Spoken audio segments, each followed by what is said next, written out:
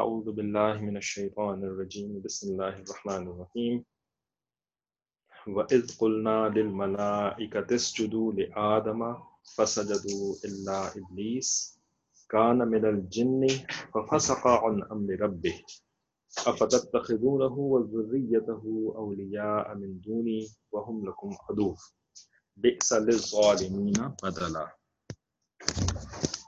یہاں سے لے کر آخر تک ابھی ہم اس کی تلاوت نہیں کر رہے ہیں، انہی آیات کے اوپر انشاءاللہ ہم بات کرتے ہیں پہلے۔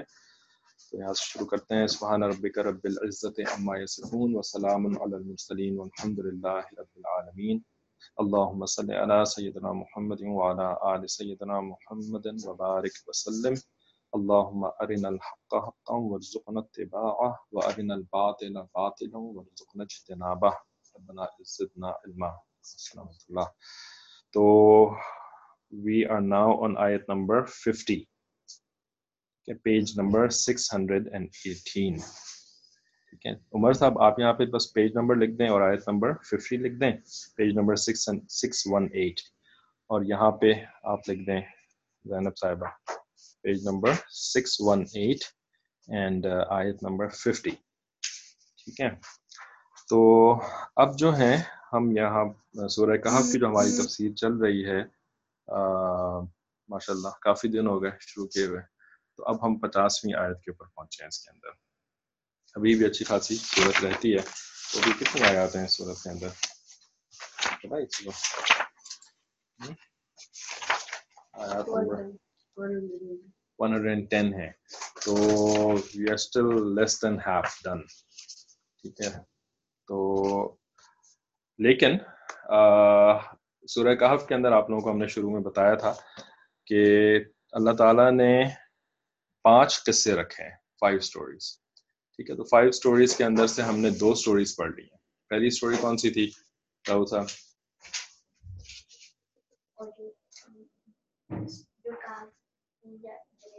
ہاں، جو اصحاب کہف تھے ان کی سٹوری تھی پہلی۔ ٹھیک ہے، اور دوسری سٹوری کون سی تھی کوئی بتائے گا؟ اصحاب الجنتین، صاحب الجنتین۔ ٹھیک ہے، اصحاب نہیں، صاحب، وعلیکم السلام، صاحب الجنتین یعنی وہ آدمی جس کے پاس 2 گارڈنز تھے، رائٹ؟ تو اس کا اپنے صاحب کے ساتھ جو کنورسیشن تھا وہ سب، اور اس کے اندر کیا تھا کہ دنیا کی جو حقیقت ہے اس کے بارے میں اللہ تعالیٰ نے فرمایا تھا۔ پھر اس کے بعد اللہ تعالیٰ نے کچھ جنرل نصیحتیں ہمیں کری تھیں ان آیات کے اندر جو ہم نے 45 سے 49 تک پڑھی تھیں۔ اس میں اللہ تعالیٰ نے دنیا کی ایک اور اگزامپل دی تھی اور کچھ قیامت کے دن کے حالات وغیرہ بتائے تھے۔ تو وہ ساری ڈسکشن جو ہے وہ ہماری پچھلے کلاس کے اندر مکمل ہو گئی۔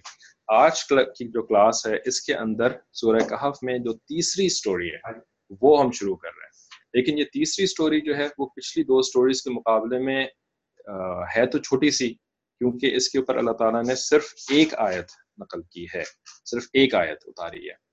ٹھیک ہے، لیکن یہ سٹوری جو ہے یہ ساری سٹوریز سے پہلے کی سٹوری ہے۔ ٹھیک ہے، یہ بالکل جس وقت اللہ تعالیٰ انسانوں کو بنا رہے تھے، آدم علیہ السلام، وعلیکم السلام، جو انسانوں ہم سب کے جد امجد ہیں، the great grandfather، great سب سے زیادہ greatest grandfather آدم علیہ السلام، تو ان کی تخلیق کا واقعہ ہے، یہ اس وقت کی سٹوری ہے۔ اللہ تعالیٰ اس آیت کے اندر فرماتے ہیں وَإِذْ قُلْنَا لِلْمَلَائِكَةِ اسْجُدُوا لِآدَمَ فَسَجَدُوا إِبْلِيسَ، کہ جب ہم نے کہا ملائکہ سے، ملائکہ ملک کی جمع ہے، ملک جو ہے وہ اینجل کو کہتے ہیں، اور ملائکہ is angels. So when we said to the angels وَإِذْ قُلْنَا لِلْمَلَائِكَةِ اسْجُدُوا means تم سب کے سب سجدہ کرو، لی آدم میننگ ٹورڈز آدم۔ ٹھیک ہے، آدم کو سجدہ کرو، کیونکہ اس وقت اللہ تعالیٰ آدم علیہ السلام کو بنا چکے تھے، اور جیسا آپ لوگوں کو بتایا تھا کہ آدم علیہ السلام کو اللہ تعالیٰ نے کس چیز سے بنایا؟ کلے سے بنایا۔ ٹھیک ہے، ناٹ جسٹ مٹی، سینڈ سے نہیں بنایا، سوئل سے نہیں بنایا، بلکہ کلے سے بنایا۔ Clay is when you wet the sand or soil۔ ٹھیک ہے، اس کو ملا کر کے جب آپ ایک چیز بناتے ہیں نا پانی کے ساتھ مٹی ملا کر کے، تو پھر وہ کلے بنتی ہے۔ تو ویسی مٹی سے بنایا، اور یہ مٹی جو ہوتی ہے یہ کیسی مٹی ہوتی ہے؟ یہ it's like even more difficult to get off you. ٹھیک ہے نا، اگر سینڈ آپ کے اوپر لگ جائے تو آپ جھاڑیں تو وہ سینڈ گر جاتی ہے۔ ٹھیک ہے، اور اس سے اتنی زیادہ آپ کو گندگی فیل نہیں ہوتی ہے. ٹھیک ہے, عام سینڈ ہے بھائی, گر گئی تو کوئی بات نہیں, کھیلتے میں لگ جاتی ہے. لیکن اس کو ہم اپنی اردو زبان میں کیا کہتے ہیں, یہ جو گیلی مٹی ہوتی ہے اور تھوڑی سی اگر کالی ہو جائے تو پھر اور زیادہ اس سے گندگی لگتی ہے نا, اس کو ہم کیا کہتے ہیں, کیچڑ. رائٹ, کیچڑ کہتے ہیں. کیچڑ جو ہوتی ہے سخت گندی قسم کی چیز ہوتی ہے, کالی ہوتی ہے. ٹھیک ہے, تو یہ کیچڑ جو ہوتی ہے نا, یہ جب آپ کے بدن میں لگ جاتی ہے نا, جسم سے لگ جاتی ہے, تو اس کو آپ اتنی آسانی سے چھڑا بھی نہیں سکتے, اور اس سے اور زیادہ یعنی you feel really bad about yourself کہ یہ کیچڑ لگ گئی میرے اوپر, گندی مٹی لگ گئی. تو یہ جو کلے جس سے اللہ تعالیٰ نے ہمیں بنایا نا, اللہ تعالیٰ نے یہ سینڈ سے بھی نہیں بنایا بلکہ اس مٹی سے بنایا جس کو کہ ہم برا سمجھتے ہیں. اللہ تعالیٰ نے ہمیں انتہائی بری چیز سے بنایا. سب سے زیادہ جو بری چیز ہوتی ہے نا ایلیمنٹس آف نیچر میں, ایلیمنٹس آف نیچر کون سے ہیں؟ 4 ہیں. ٹھیک ہے, آگ, فائر, رائٹ, ہوا, ایئر, ٹھیک ہے, اور پانی, واٹر, اور مٹی, چوتھی ہے سینڈ, مٹی. ٹھیک ہے, اس مٹی جو ہے وہ ان تینوں کے مقابلے میں سب سے زیادہ ویک ہے. ٹھیک ہے, بیکاز آگ کی پاور ہے, وہ جلا دیتی ہے. ٹھیک ہے, اس سے ہم کو ڈر لگتا ہے. ٹھیک ہے, ہوا کے اندر اتنی پاور ہے کہ اگر تیز چلنا شروع ہو جائے, اگر ہریکین آ جائے, ٹھیک ہے, آپ نے سنا ہوگا ہریکینز آتے ہیں نارتھ امریکہ میں, سینٹرل امریکہ میں اتنے ہریکینز آتے ہیں, وہ بڑی بڑی چیزوں کو توڑ دیتے ہیں, گھروں کو توڑ دیتے ہیں, گاڑی کو اٹھا کر کے ہریکین جو ہے وہ مائلز اوے پھینک سکتا ہے. یہ ہوا کی پاور ہے سر. ٹھیک ہے, اسی طریقے سے پانی کی پاور, اگر سیلاب آ جائے, اگر طوفان آ جائے, پانی آ جائے, سونامی آ جائے, تو پورے شہر جو ہوتے ہیں وہ پانی کی وجہ سے ختم ہو جاتے ہیں. پانی میں کتنی پاور ہے, اگر ہم کسی اوشن کے سائڈ پہ کھڑے ہو کر کے دیکھیں تو, اور اوپر بادل ہو, ٹھیک ہے, اور نیچے اوشن ہو, تو ایسا لگتا ہے کہ جیسے دل انسان کا کانپنا شروع ہو جائے. ٹھیک ہے, اتنا اس کے خوف ہوتا ہے اوشن کا. ٹھیک ہے, تو ان سب چیزوں کے اندر پاور ہے, لیکن مٹی کے اندر کوئی پاور نہیں ہے. ٹھیک ہے, مٹی کے اندر جو ہے وہ زیادہ سے زیادہ دھس کے ہی جا سکتا ہے, اور تو کچھ نہیں ہے. ٹھیک ہے, تو مٹی سے بنایا, اور مٹی بھی کیسی, جب گیلی ہو جاتی ہے تو اس سے اور زیادہ گندگی فیل ہوتی ہے. ٹھیک ہے, تو انسان کو اللہ نے گندی چیز سے بنایا, لیکن انسان مٹی کا ہے تو نہیں. ٹھیک ہے, ہم تو مٹی کے نہیں ہیں, تو ہم مٹی سے یہاں کیسے پہنچ گئے؟ ٹھیک ہے, اس مٹی کے اندر ایک چیز ایڈ ہو گئی. ٹھیک ہے, کیا چیز ایڈ ہو گئی اس مٹی کے اندر؟ اس مٹی کے اندر روح ایڈ ہو گئی. ٹھیک ہے نا, اسپرٹ ایڈ ہو گئی. یہ اسپرٹ کہاں سے ایڈ ہوئی؟ اسپرٹ جو ہے وہ آگ کی بنی ہوئی ہے, اسپرٹ پانی کی بنی ہوئی ہے, اسپرٹ جو ہے وہ ہوا کی بنی ہوئی ہے؟ نہیں, ان تینوں میں سے کسی چیز کی اسپرٹ نہیں بنی ہوئی ہے. اسپرٹ کس چیز کی ہے؟ اسپرٹ اللہ تعالیٰ کی طرف سے ہے. ٹھیک ہے نا, قل الروح من امر ربی, اللہ تعالیٰ کا حکم ہے. یہ روح کیا ہے؟ یہ اللہ تعالیٰ کا حکم ہے. تو اس گندی چیز جو ہے نا, the lowest of the low of Allah's creations, ٹھیک ہے نا, the filthiest of the filthy of Allah's creation, اس کے اندر جب اللہ تعالیٰ نے اپنی روح ڈال دی, ٹھیک ہے نا, اپنی روح سے مراد اللہ تعالیٰ نے اپنے حکم کو اس کے اندر جب شامل کر دیا نا, ایک چیز شامل ہو گئی which we cannot feel, we cannot see. ٹھیک ہے نا, یہ چیز روح کہلاتی ہے. یہ اللہ تعالیٰ نے ایک ایسی چیز بنائی ہے جس کا کہ ہمیں پتہ بھی نہیں ہے, بہت تھوڑا سا اللہ تعالیٰ نے علم دیا ہمیں نا. تو اس چیز کو جب ایڈ کر دیا تو اب یہ کیا چیز بن گئی؟ It can bring sandstorm. No, it's actually the wind that brings sandstorm, not the sand, right? تو ونڈ ہوتی ہے نا جو کہ سینڈ کو اٹھا کر کے لے کے آتی ہے. سینڈ تو خود اٹھ بھی نہیں سکتی, رائٹ. خود تو ایک مراد یہ کہ اللہ تعالیٰ تو ہر چیز کو اٹھاتے ہیں, ہوا کو بھی اللہ ہی چلاتے ہیں, لیکن ہوا جو ہے وہ تو چلتی ہے نا, مٹی تو چل بھی نہیں سکتی, اپنی جگہ سے ہل بھی نہیں سکتی. آگ تو ہلتی ہے, آگ اوپر جاتی ہے, پانی جو ہے وہ اس کے اندر اتنا شور ہوتا ہے, مٹی تو پڑی ہوئی ہے تو پڑی ہوئی ہے. ٹھیک ہے, ہوا بیچاری, ہوا آتی ہے, اس کو اٹھانا پڑتا ہے مٹی کو. تو sandstorm is not sand power, it's actually the wind power, right. خیر, تو لوئسٹ آف دا لو کو اللہ تعالیٰ نے کیا کیا, جب اپنی روح اس کے اندر ڈال دی تو لقد کرمنا بنی آدم. ٹھیک ہے, لقد احسنا, کیا لقد خلقنا الانسان من احسن تقویم, the best of the creation بنا دیا. ٹھیک ہے نا, ساری کریشن سے اللہ تعالیٰ نے اس کو بیسٹ بنا دیا. تو ہماری جو بڑائی ہے, ہماری جو عزت ہے, ہماری جو حیثیت ہے نا, وہ کس وجہ سے؟ وہ ہماری اس فزیکل کمپوزیشن کی وجہ سے نہیں ہے, بلکہ ہماری حیثیت جو ہے وہ اس اسپرچل کمپوزیشن کی وجہ سے, جو کہ ہماری اس فزیکل کمبینیشن کے اندر ایڈ ہو کر کے پھر اس نے ہمیں بنایا. اس وجہ سے ہماری جو امپورٹنس ہے وہ ہماری اسپرچل بینگ ہے. ٹھیک ہے نا, تو ہمیں زیادہ فکر زیادہ امپورٹنٹ چیز کی کرنی چاہیے نا, بجائے اس کے کم امپورٹنٹ چیز کی کریں. تو اسی وجہ سے پھر کہتے ہیں کہ بھائی آپ اپنے دین کی زیادہ امپورٹنس دیں, کیونکہ دین جو ہوتا ہے نا وہ اسپرچل اپلفٹنگ کے لیے ہوتا ہے. ٹھیک ہے. تو اللہ تعالیٰ نے پھر آدم علیہ السلام کو اس طریقے سے بنایا, پھر اس کو اس کے اندر اس جو فزیکل چیز تھی اس کے اندر روح پھونک دی, اور پھر اللہ تعالیٰ نے سب کو حکم دیا وہاں پر جتنے کے سارے موجود تھے آسمانوں کے اندر, ٹھیک ہے, یہ ہیونس کی بات ہو رہی ہے, ابھی زمین کی بات شروع نہیں ہوئی. ہیونس کے اندر اللہ تعالیٰ نے ایک اعلان کر دیا کہ اس کو سجدہ کرو, ٹھیک ہے. وہ اعلان جو ہے وہ سب مخلوقات نے وہاں پر سنا, اور اس مخلوقات کے اندر اینجلز تھے, اور دوسری چیز کیا تھی, یہ جن تھا, ٹھیک ہے, جس کو کہ ابلیس, اس کا نام اس وقت ابلیس نہیں تھا, اس کا نام اس وقت کیا تھا, کسی کو پتا ہے, اینی ون؟ اس وقت اس کا نام ابلیس نہیں تھا.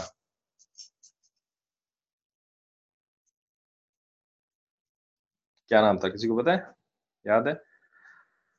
جی ماشاءاللہ, عزازیل, عزازیل اس کا نام تھا. جیسے اسرائیل علیہ السلام بھی فرشتے ہی ہیں نا, جو جان نکالتے ہیں, تو اس کا نام یہ فرشتہ نہیں تھا, کیونکہ اللہ تعالیٰ خود فرما رہا ہے کانا من الجنی, ٹھیک ہے نا, وہ جنوں میں سے تھا. لیکن یہ اگلی آیت, اسی آیت کا جو اگلا حصہ ہے کانا من الجنی, کہ وہ جنوں میں سے تھا, تو وہ جن تھا اور اس کا نام تھا عزازیل, تو وہ بھی وہاں پر موجود تھا. اور جیسے کہ پچھلے دفعہ بات ہو چکی تھی نا کہ یہ فرشتوں کے ساتھ ہی رہتا تھا, اور جس طرح فرشتے عبادت کرتے ہیں اللہ تعالیٰ کی, اسی طرح سے یہ بھی عبادت کرتا رہتا تھا, اور یہ بہت زیادہ عبادت کرتا تھا, بہت زیادہ ورشپ کرتا تھا, حتیٰ کہ اس وقت جتنی جگہیں تھیں نا, تو وہ جو ہے اس نے ہر جگہ اللہ تعالیٰ کو سجدہ کیا تھا, جس کو کہتے ہیں چپے چپے پہ سجدہ کیا تھا اس نے, یعنی اتنے سجدے کیے تھے.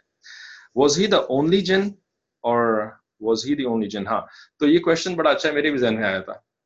اس کا آنسر جو ہے نا وہ ویری فرینکلی اسپیکنگ مجھے بالکل ایگزیکٹلی نہیں پتا اس کا آنسر, ٹھیک ہے نا, انشاءاللہ کبھی موقع ملا ٹیچر سے پوچھوں گا, لیکن اس کے علاوہ کسی جن کا تذکرہ ہے نہیں کہیں پہ, so far as I have read, میں نے اس کے علاوہ کسی اور جن کا اس وقت ذکر پڑھا نہیں, ٹھیک ہے. تو it seems like he was the only jinn, اور maybe he also had a wife, یا he was given a wife later on, ٹھیک ہے, بعد میں اس کو, جس طرح آدم علیہ السلام کو اللہ تعالیٰ نے پھر بعد میں حوا علیہ السلام دی تھی, ٹھیک ہے, اسی طریقے سے اس کو بھی جو وائف بعد میں ملی ہوگی, اس وقت یہ اکیلا ہوگا, ٹھیک ہے. خیر, تو نہیں پتا اس کا جواب, ٹھیک ہے. تو اب یہ تھا, اب یہ اتنا زیادہ ورشپ کرتا تھا, اتنا فرشتوں کے ساتھ رہتا تھا کہ اس کو طاؤس الملائکہ کا لقب مل گیا تھا, ٹائٹل مل گیا تھا, کہ ہی واز لائک دا طاؤس کہتے ہیں عربی میں نا, یہ پیکاک کو بھی طاؤس کہتے ہیں, ٹھیک ہے. تو اس کا مطلب یہ the pinnacle of the highest position of the angels, ٹھیک ہے, طاؤس. تو as if he was the leader of the angels, but he was not the leader of angels, but he had become very famous and very popular and become like a leader, ٹھیک ہے. تو اس کو جب حکم دیا اللہ تعالیٰ نے نا, یعنی سب کو حکم دیا, تو یہ بھی اس حکم کے اندر شامل تھا.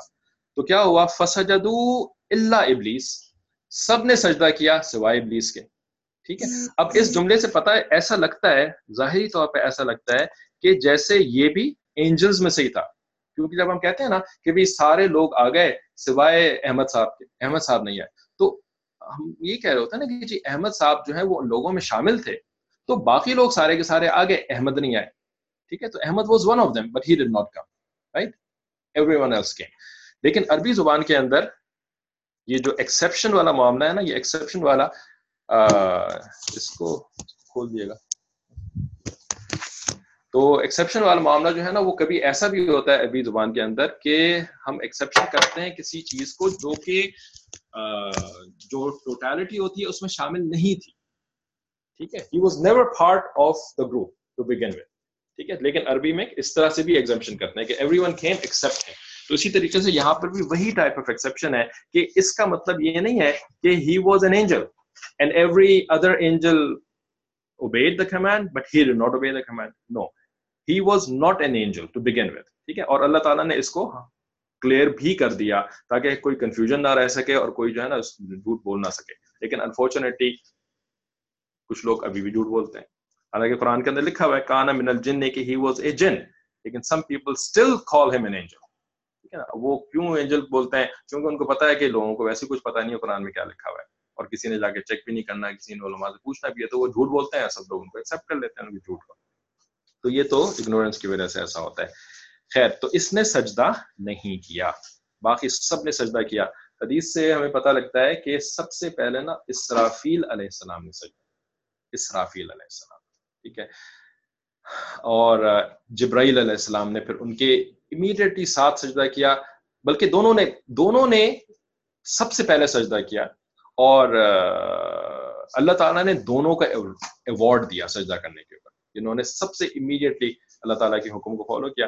तो इसराफील अलैहिस्सलाम के, मैंने सुना है उलमा से कि उनके माथे के ऊपर अल्लाह ताला ने कलमा लिख दिया, उनके ये पेशानी के ऊपर, और जिब्राइल अलैहिस्सलाम को जो है फरिश्तों का सरदार बना दिया। इस तरह का कुछ उसकी मानी मुझे याद आ रहा है, बहुत अरसा पहले बात सुनी थी। तो फिर क्या हुआ, काना मिनल जिन्नी कि he was a jinn, he was from among the jinn. तो मिनल जिन्नी से बज़ाहिर ऐसा लगता है कि maybe there were other jinns as well and he was one of them, ठीक है, लेकिन it doesn't have to be like that, ठीक है। तो उन्होंने जो तर्जुमा किया है, लिखा क्या है कि he was of the jinn. So could be that there were other jinns as well and he was one of them. In any case, फिर क्या हुआ, फफसका अन अम्र रब्बी, कि उसने डिसओबे किया अपने लॉर्ड के हुक्म को, अपने रब के हुक्म को। अमर कहते हैं हुक्म को, यानी कमांड, ठीक है। फसका का मतलब होता है टू डिसओबे, ठीक है, या ट्रांसग्रेस के मीनिंग में भी कर सकते हैं, क्योंकि डिसोबे का मतलब क्या होता है, डिसोबे का मतलब भी ट्रांसग्रेस्ड ही होता है, क्योंकि you are suppose to stay within the commands of your lord, of your leader, ठीक है ना, of your elder, you are suppose to stay within the command. और जब आप कमांड को ओबे नहीं कर रहे होते हैं तो इट इज कि you have gone outside those limits, इसी को ट्रांसग्रेशन भी कहते हैं, गोइंग आउटसाइड द लिमिट्स, ठीक है। तो उसने बात नहीं मानी। फिर इसके बाद जो तर्जुमा है वो मैं पढ़ के फिर थोड़े से इसके बारे में और बात करता हूँ। अफतत्तखिज़ूनहु व ज़ुर्रियतहु औलिया, अल्लाह ताला ये कहते हैं कि do you take him as your friends other than myself, कि तुम मुझे छोड़ करके तुम इस शैतान को अपना फ्रेंड बनाते हो। औलिया, ठीक है, यानी इस शैतान को, व ज़ुर्रियत कहते हैं कि इसकी जो फैमिली है, ठीक है, शैतान की फैमिली को, यानी ज़ुर्रियत is actually translated as progeny. Progeny का मतलब आपकी जो औलाद होती है ना, आपकी जो नेक्स्ट जनरेशन होती है, तो उसको ज़ुर्रियत कहते हैं, ठीक है। तो अल्लाह ताला कहते हैं कि क्या तुम इस शैतान को और इसके जो औलादें हैं इनको तुम अपने दोस्त बनाते हो अदर देन माई सेल्फ, मुझे छोड़ करके। अदर देन माई सेल्फ का मतलब मुझे छोड़ करके। वहुम लकुम अदुवन, एंड उनका ये हाल है कि वो तुम्हारे दुश्मन है, ठीक है। तो दुश्मन को तुम दोस्त बनाते हो, अजीब सी बात है, राइट? दुश्मन को तो कोई दोस्त नहीं बनाता। बिअसल ज़ालिमीन बदला, के ये जो है ना, evil is he as substitute for wrongdoers। बेसा का मतलब होता है वेरी बैड, ठीक है ना, बहुत ही ज्यादा बुरी चीज, उसको बेसा कहते हैं। तो बेसा बदलन, यानी ये बहुत बुरा सब्स्टिट्यूट है, बहुत बुरा बदल है, क्योंकि तुमने अपने परवरदिगार को छोड़ा, ठीक है ना, अपने रब को छोड़ा, अपने क्रिएटर को छोड़ा, जिसने तुम्हें खाना खिलाया, जिसने तुम्हें पानी पिलाया, जो कुछ तुम्हारे पास है सब कुछ अल्लाह ताला का दिया हुआ है, ठीक है ना। तो तुम उसको छोड़ करके जो अल्लाह का दुश्मन भी है और जो तुम्हारा दुश्मन भी है उसको दोस्त बनाते हो, ठीक है। तो ये तो बहुत बुरा सब्स्टिट्यूट हुआ ना, तुमने इतनी अच्छी चीज को छोड़ करके इतनी गंदी चीज को अडॉप्ट कर लिया, ठीक है। तो उसी को कह रहे हैं अल्लाह ताला कि बहुत बुरा बदल है ये, किसके लिए? ज़ालिमीन के लिए, क्योंकि जो ऐसा काम करता है ना वो जालिम होता है। He is a transgressor, he is an oppressor, ठीक है, क्योंकि वो बहुत बुरा काम कर रहा है। वो अल्लाह ताला को दोस्त बनाने की बजाय अल्लाह ताला की दोस्ती के अंदर कमी कर रहा है, ठीक है। जालिम का मतलब आप लोगों को बताया, जालिम उसको कहते हैं जो कि जितना देना चाहिए था उसमें से कम कर दे, ठीक है।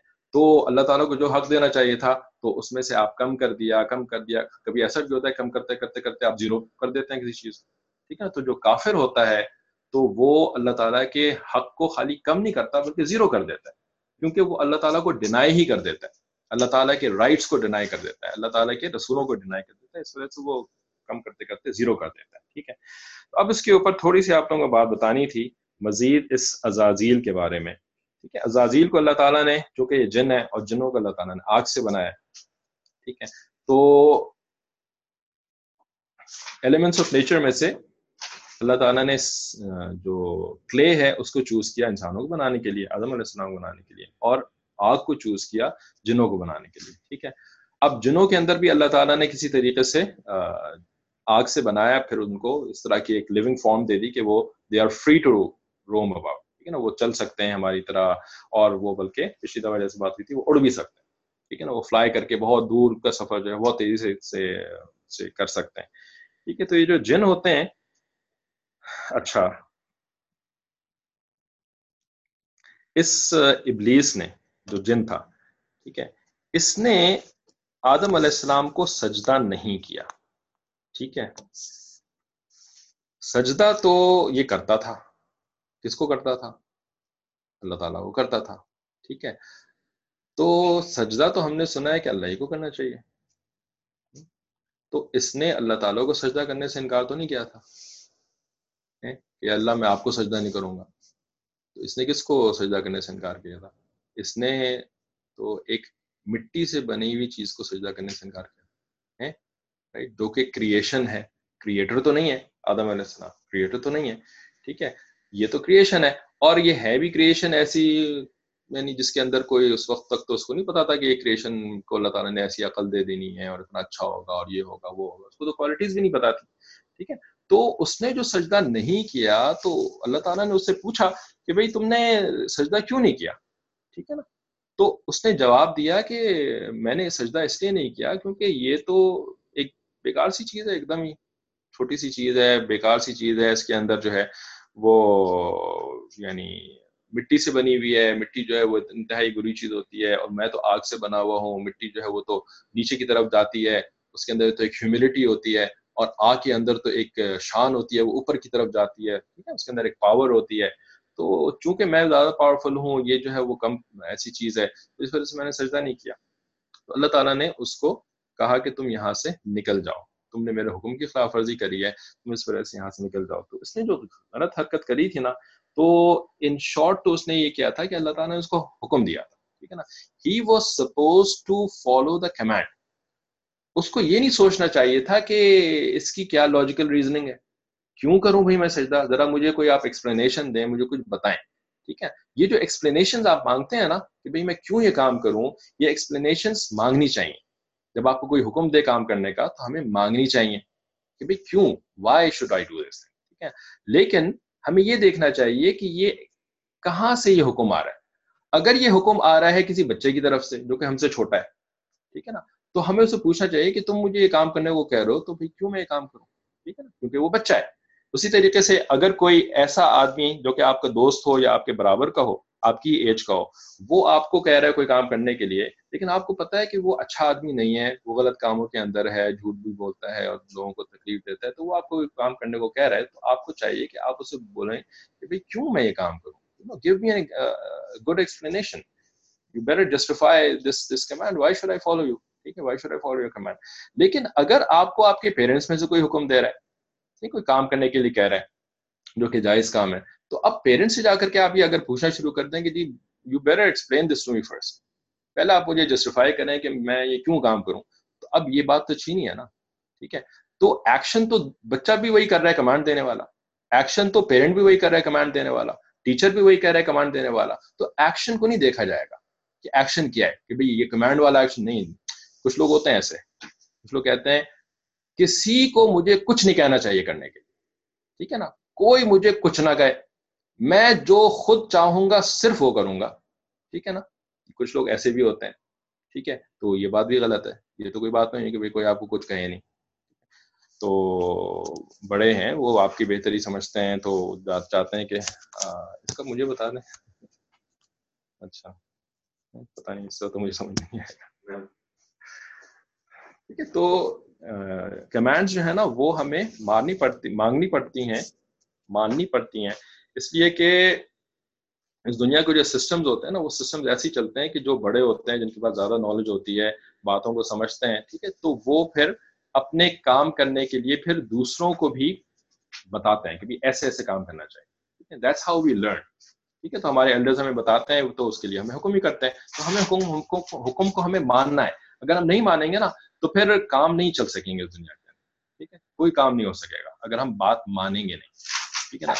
وی ول بیکم اے شو اسٹاپر کہتے ہیں. ٹھیک ہے نا. دا شو ول اسٹاپ. کام نہیں ہوگا, گھر کا نظام بھی نہیں چل سکے گا. آفس کے اندر اگر جو جاب کرنے والے لوگ ہیں وہ مینیجر صاحب سے کہیں کہ میرے جو سمجھ میں آئے گا میں وہی کام کروں گا, مینیجر صاحب آپ مجھے کچھ نہیں کہہ سکتے, تو آفس کا کوئی کام چلے گا؟ کچھ کام چلے گا؟ یعنی ایک چھوٹا سا گروسری اسٹور بھی نہیں چل سکتا اس طریقے سے. ٹھیک ہے نا. تو وہی مینیجر صاحب کہیں گے کام کرنے کو, وہ امپلائیز کہیں گے نہیں جی ہم تو نہیں کرتے, میں تو جو سمجھ میں آئے وہی کروں گا. گروسری اسٹور کا تو پورا نظام ہی ختم ہو جائے گا.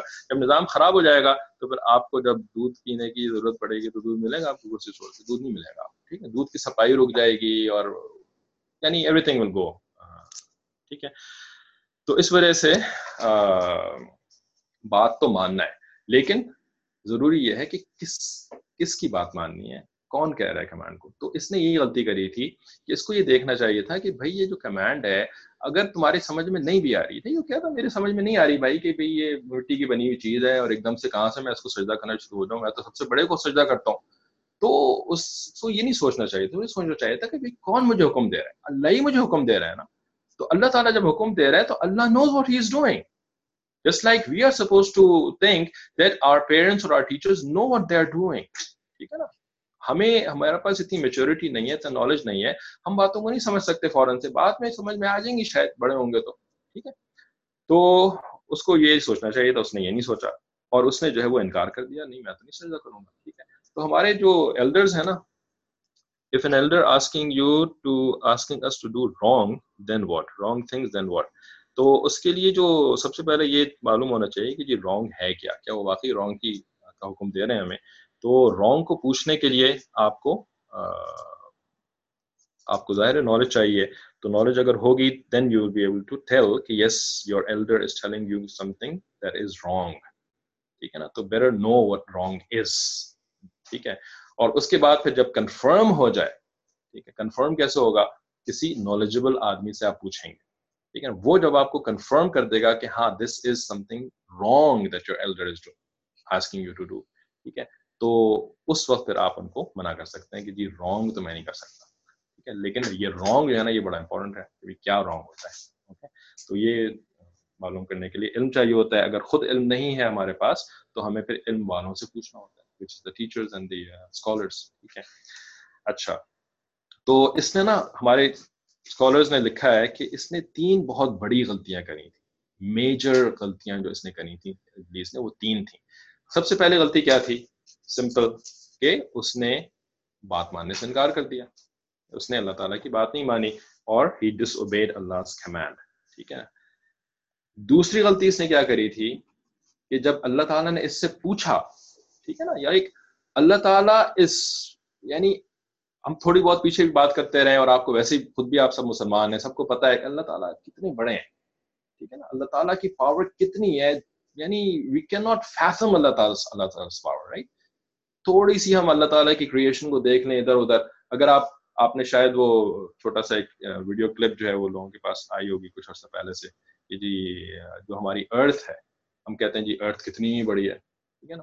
تو وہ اتنی بڑی جو ارتھ ہے, اگر اس کو آپ in comparison to the solar system خالی دیکھیں, ان کمپیریزن ٹو جوپیٹر دیکھیں, ٹھیک ہے, جو ہمارے سولر سسٹم کا ایک پلانٹ ہے, تو ہماری ارتھ جو ہے وہ بہت چھوٹی سی نظر آتی ہے. جوپیٹر کتنا بڑا ہے. پھر جوپیٹر کو اگر آپ سن سے کمپیئر کریں تو سن جو ہے وہ جوپیٹر کے مقابلے میں کتنا زیادہ بڑا ہے. جوپیٹر کی کوئی حیثیت ہی نظر نہیں آتی. ٹھیک ہے. پھر سن کو جو ہے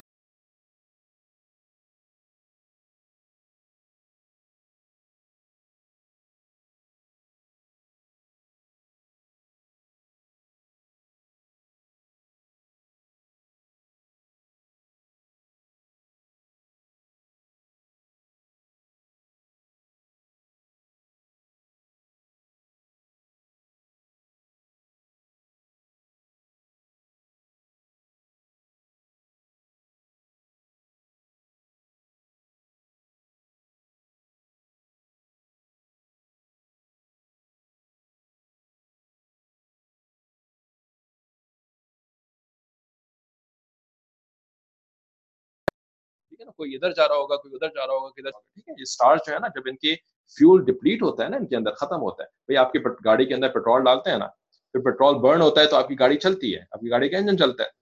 अभी पेट्रोल की हमेशा एक जैसा रहता है, खत्म होता है ना, ठीक है, पेट्रोल एनर्जी में कन्वर्ट होता है तो पेट्रोल खत्म होना शुरू हो जाता है, अल्टीमेटली पेट्रोल पूरा खत्म हो जाता है, फिर आपको दोबारा पेट्रोल डलवाना पड़ता है। तो इसी तरीके से ये जो जल रहा है सन के अंदर, जो जो फ्यूल्स हैं, नाइट्रोजन गैस है, हाइड्रोजन गैस है, राइट, ये सारा फ्यूल है, ये पेट्रोल है सन का, ये सब का सब जल रहा है, तो उसकी वजह से आग बनती है, उस आग की वजह से हीट एनर्जी हम तक पहुंचती है, राइट, धूप की एनर्जी होती है, हीट होती है, लाइट एनर्जी हम तक पहुंचती है। तो आपका क्या ख्याल है, ये जो पेट्रोल वहां पर है वो डिप्लीट, उसमें तो कोई पेट्रोल पंप को थोड़ी लगा हुआ है सन के पीछे कि जी वो सन के अंदर नाइट्रोजन को वो पंप कर रहा है, ऐसा तो कुछ नहीं है ना, सन का अपना एक फ्यूल है। तो सन का फ्यूल जो है वो डिप्लीट हो रहा है, वो खत्म हो रहा है, कम हो रहा है, ठीक है ना, और एक वक्त आएगा कि जब ये कम होता होता इतना कम हो जाएगा कि सन का साइज इतना बड़ा नहीं रह सकेगा, ठीक है, the sun size is going to change. Some scientists say कि सन जो है वो फूलना शुरू हो जाएगा, एक्सपैंड होना शुरू हो जाएगा, ठीक है, अब एक्सपैंड होना शुरू हो जाएगा या जो है वो फ्यूल कम होने की वजह से वो कॉन्ट्रैक्ट होना शुरू हो जाएगा, लेकिन अल्टीमेटली इवन द साइंटिस्ट से कि सन जो है ना वो छोटा होना शुरू हो जाएगा, ठीक है, वो बहुत छोटा हो जाएगा उसके बाद, ठीक है। तो जब उसका साइज चेंज होगा ना, तो साइज चेंज होने की वजह से उसकी जो ग्रेविटेशनल फोर्सेज हैं वो भी उससे इफेक्ट होंगी, ठीक है, ये जितनी ग्रेविटेशनल फोर्स उसने मरकरी पे डाली हुई है, उसने जो है वो वेनस पे डाली हुई है, अर्थ पे डाली हुई है, तो ये ग्रेविटेशनल फोर्सेस जो है ये चेंज होनी शुरू हो जाएंगी। तो अर्थ जो है वो अपने ऑर्बिट में घूम रही है, ठीक है, अब ये घूम क्यों रही है, ये इधर उधर क्यों नहीं हो रही, क्योंकि बाहर से भी उसको फोर्स पुल कर रही है, ठीक है, दूसरे प्लैनेट्स की जो ग्रेविटीज हैं वो अर्थ को पुल कर रही है उस तरफ से, और इधर से जो है वो सन और मरकरी और वेनस की जो ग्रेविटेशनल पुल जितनी भी है वो इधर से पुल कर रहा है। ये जो पुल है, ये दोनों पुल्स जो है ना, ये दोनों पुल्स इक्वल हैं, इक्विलिब्रियम में है, इस वजह से अर्थ जो है वो अपने ऑर्बिट में ही घूमती है, वो ना उधर जाती है ना इधर जाती है। अगर ये इनका साइज थोड़ा सा आगे पीछे हो जाता है ना, तो ये पुल्स चेंज हो जाते हैं, उधर से पुल ज्यादा हो जाएगा, इधर से पुल कम हो जाएगा, जब इधर से पुल कम हो जाएगा तो फिर ये ऑर्बिट नहीं रहेगा फिर उसके बाद, ठीक है।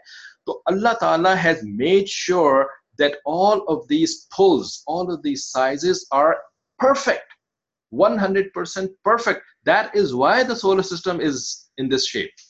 अगर जरा सा ऊपर नीचे हो जाए सोलर सिस्टम खत्म, ठीक है।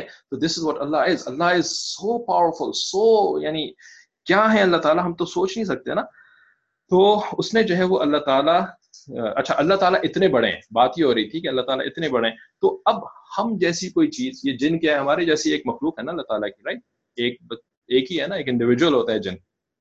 अब क्या हैसियत है हमारी अल्लाह ताला के साथ कि अगर हम अल्लाह ताला की किसी हुक्म की नाफरमानी करें तो होना तो ये चाहिए ना कि जाओ जहन्नुम में जाकर के हमेशा हमेशा के लिए मरते रहो वहां पर जाकर, ठीक है ना। How dare you disobey me, how dare you say something against my command, right, that's what Allah Taala is completely deserving of saying, ठीक है ना, अल्लाह ताला को पूरा हक बनता है, लेकिन अल्लाह ताला ऐसा नहीं करते, ठीक है ना, because Allah Taala is also merciful, बल्कि more merciful than he is, ठीक है ना, एंग्री, मोर मर्सीफुल, अल्लाह ताला की मर्सी जो है वो ज्यादा है एंगर से, ठीक है, लेकिन एंगर भी है, वी कैन नॉट डिनाई कि एंगर है ही नहीं बिल्कुल भी, ठीक है ना, तो मर्सी है ज्यादा है लेकिन एंगर भी है। तो अल्लाह ताला ने मर्सीफुल होने की वजह से, नो साउंड कह रहे हैं, और किसी को साउंड आ रहा है यहाँ पर, कोई बता सकता है एम फॉर वॉइस में कि साउंड आ रहा है आप लोगों को?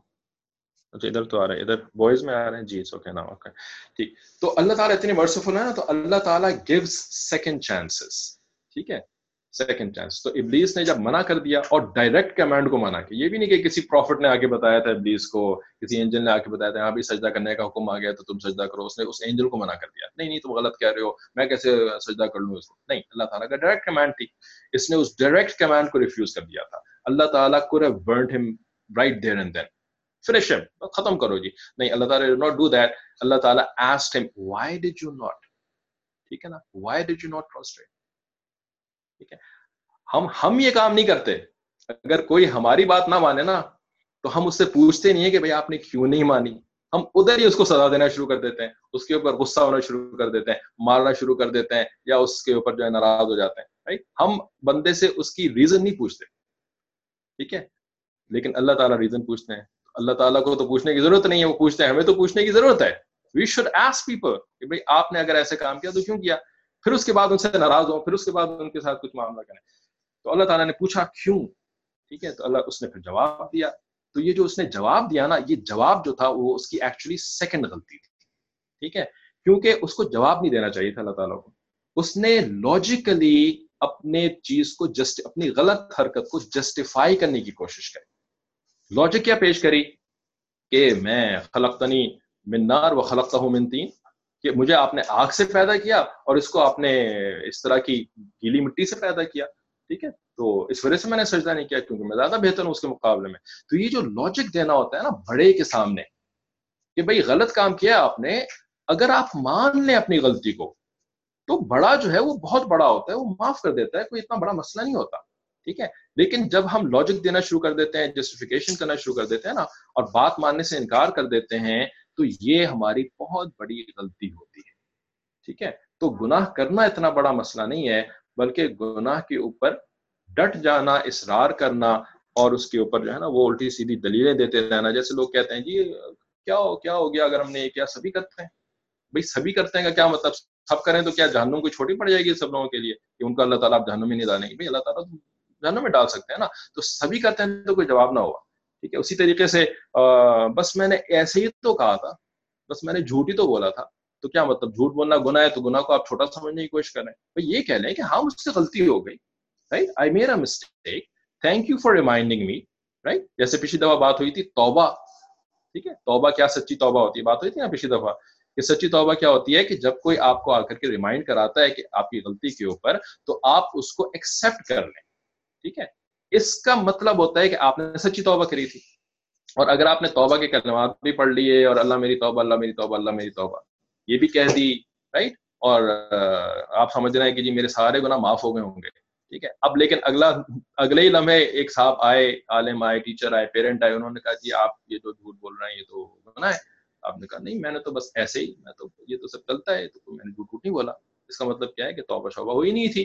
جب توبہ ہوئی نہیں تھی تو زندگی گناہ معاف کیسے ہوگا؟ معاف نہیں ہوتے پھر زندگی گناہ اس طریقے سے. ٹھیک ہے، توبہ کرنے سے معاف ہوتے ہیں.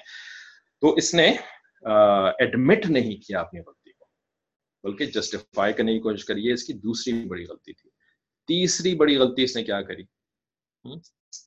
تیسری بڑی غلطی اس نے یہ کری کہ جب اللہ تعالیٰ نے اس کو کہا نا کہ تم یہاں سے نکل جاؤ، فَإِنَّكَ رَجِيمٌ، کہ you are the cursed one.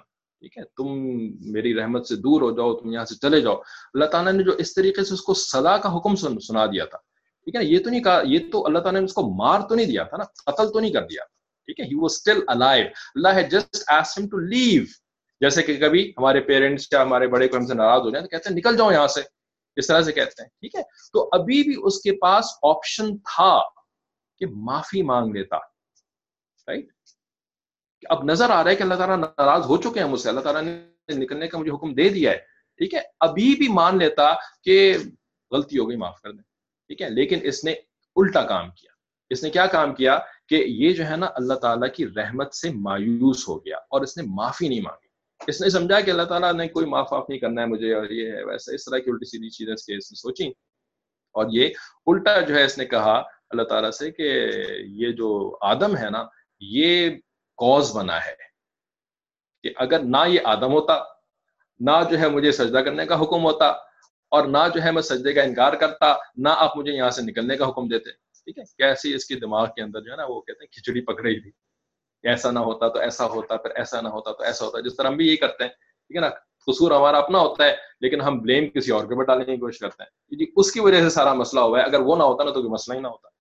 اپنی غلطی ایڈمٹ کر لیں بھائی، ٹھیک ہے، معافی مانگنے غلطی ایڈمٹ کر لیں، مسئلہ ہی سارا کا سارا ختم ہو جائے گا. لیکن ہم وہی کہ جی وہ ایسا ہے، وہ ایسا ہے، وہ ایسا ہے، یا وہ ایسی ہے، وہ ایسی ہے، وہ ایسی ہے. ٹھیک ہے، اس کی وجہ سے تو اس نے پھر کیا کہا کہ بھئی یہ تو آدم کی وجہ سے جو ہے نا سارا مسئلہ ہوا ہے، تو اب جو ہے نا میں نہیں چھوڑوں گا اس کو. نہیں، جس طرح ہم بھی کہتے ہیں نا بچوں میں نہیں ہوں، پاکستان میں اس طرح سے کرتے ہیں، میں نہیں چھوڑوں گا.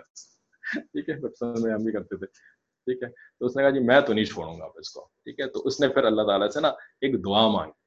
بڑا مزے کا تھا یہ، استغفر اللہ، معاف کریں اللہ تعالیٰ، یہ بڑی عجیب چیز تھا. اس نے اللہ تعالیٰ سے ایک ریکویسٹ کری. ٹھیک ہے، ریکویسٹ. ٹھیک ہے، پتا تھا اس کو کہ اللہ تعالیٰ بڑے ہیں، تو اس نے اللہ تعالیٰ سے ریکویسٹ یہ کری کہ مجھے آپ لمبی زندگی دے دیں، موت نہ دیں. ٹھیک ہے، آپ کے سب کوشچن کا جواب بھی یہی ہے کہ will Iblis die like other jinns? He will die but at the end. ٹھیک ہے، بالکل آخر میں مرے گا جب سور پھونکا جائے گا.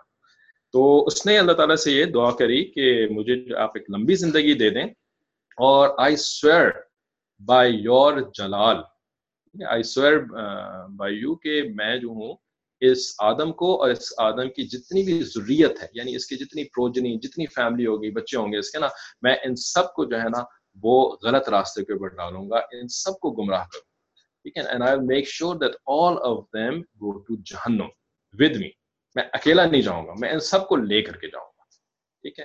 تو میں اس کو ہر طریقے سے whatever possible way I will try to deceive them away from you, ٹھیک ہے. تو اللہ تعالیٰ نے اس غصے کی حیثیت کے عالم کے اندر بھی، جب اللہ تعالیٰ واز ان ریج، ٹھیک ہے، کہ اس کی مجال کیسے ہوئی کہ اس طریقے سے اس نے میری نافرمانی بھی کری، اور پھر جو ہے وہ آگے سے جسٹیفیکیشن بھی کر رہا ہے، ایڈمٹ بھی نہیں کر رہا. اللہ تعالیٰ was in raise, but Allah Taala still agreed to his request، ٹھیک ہے.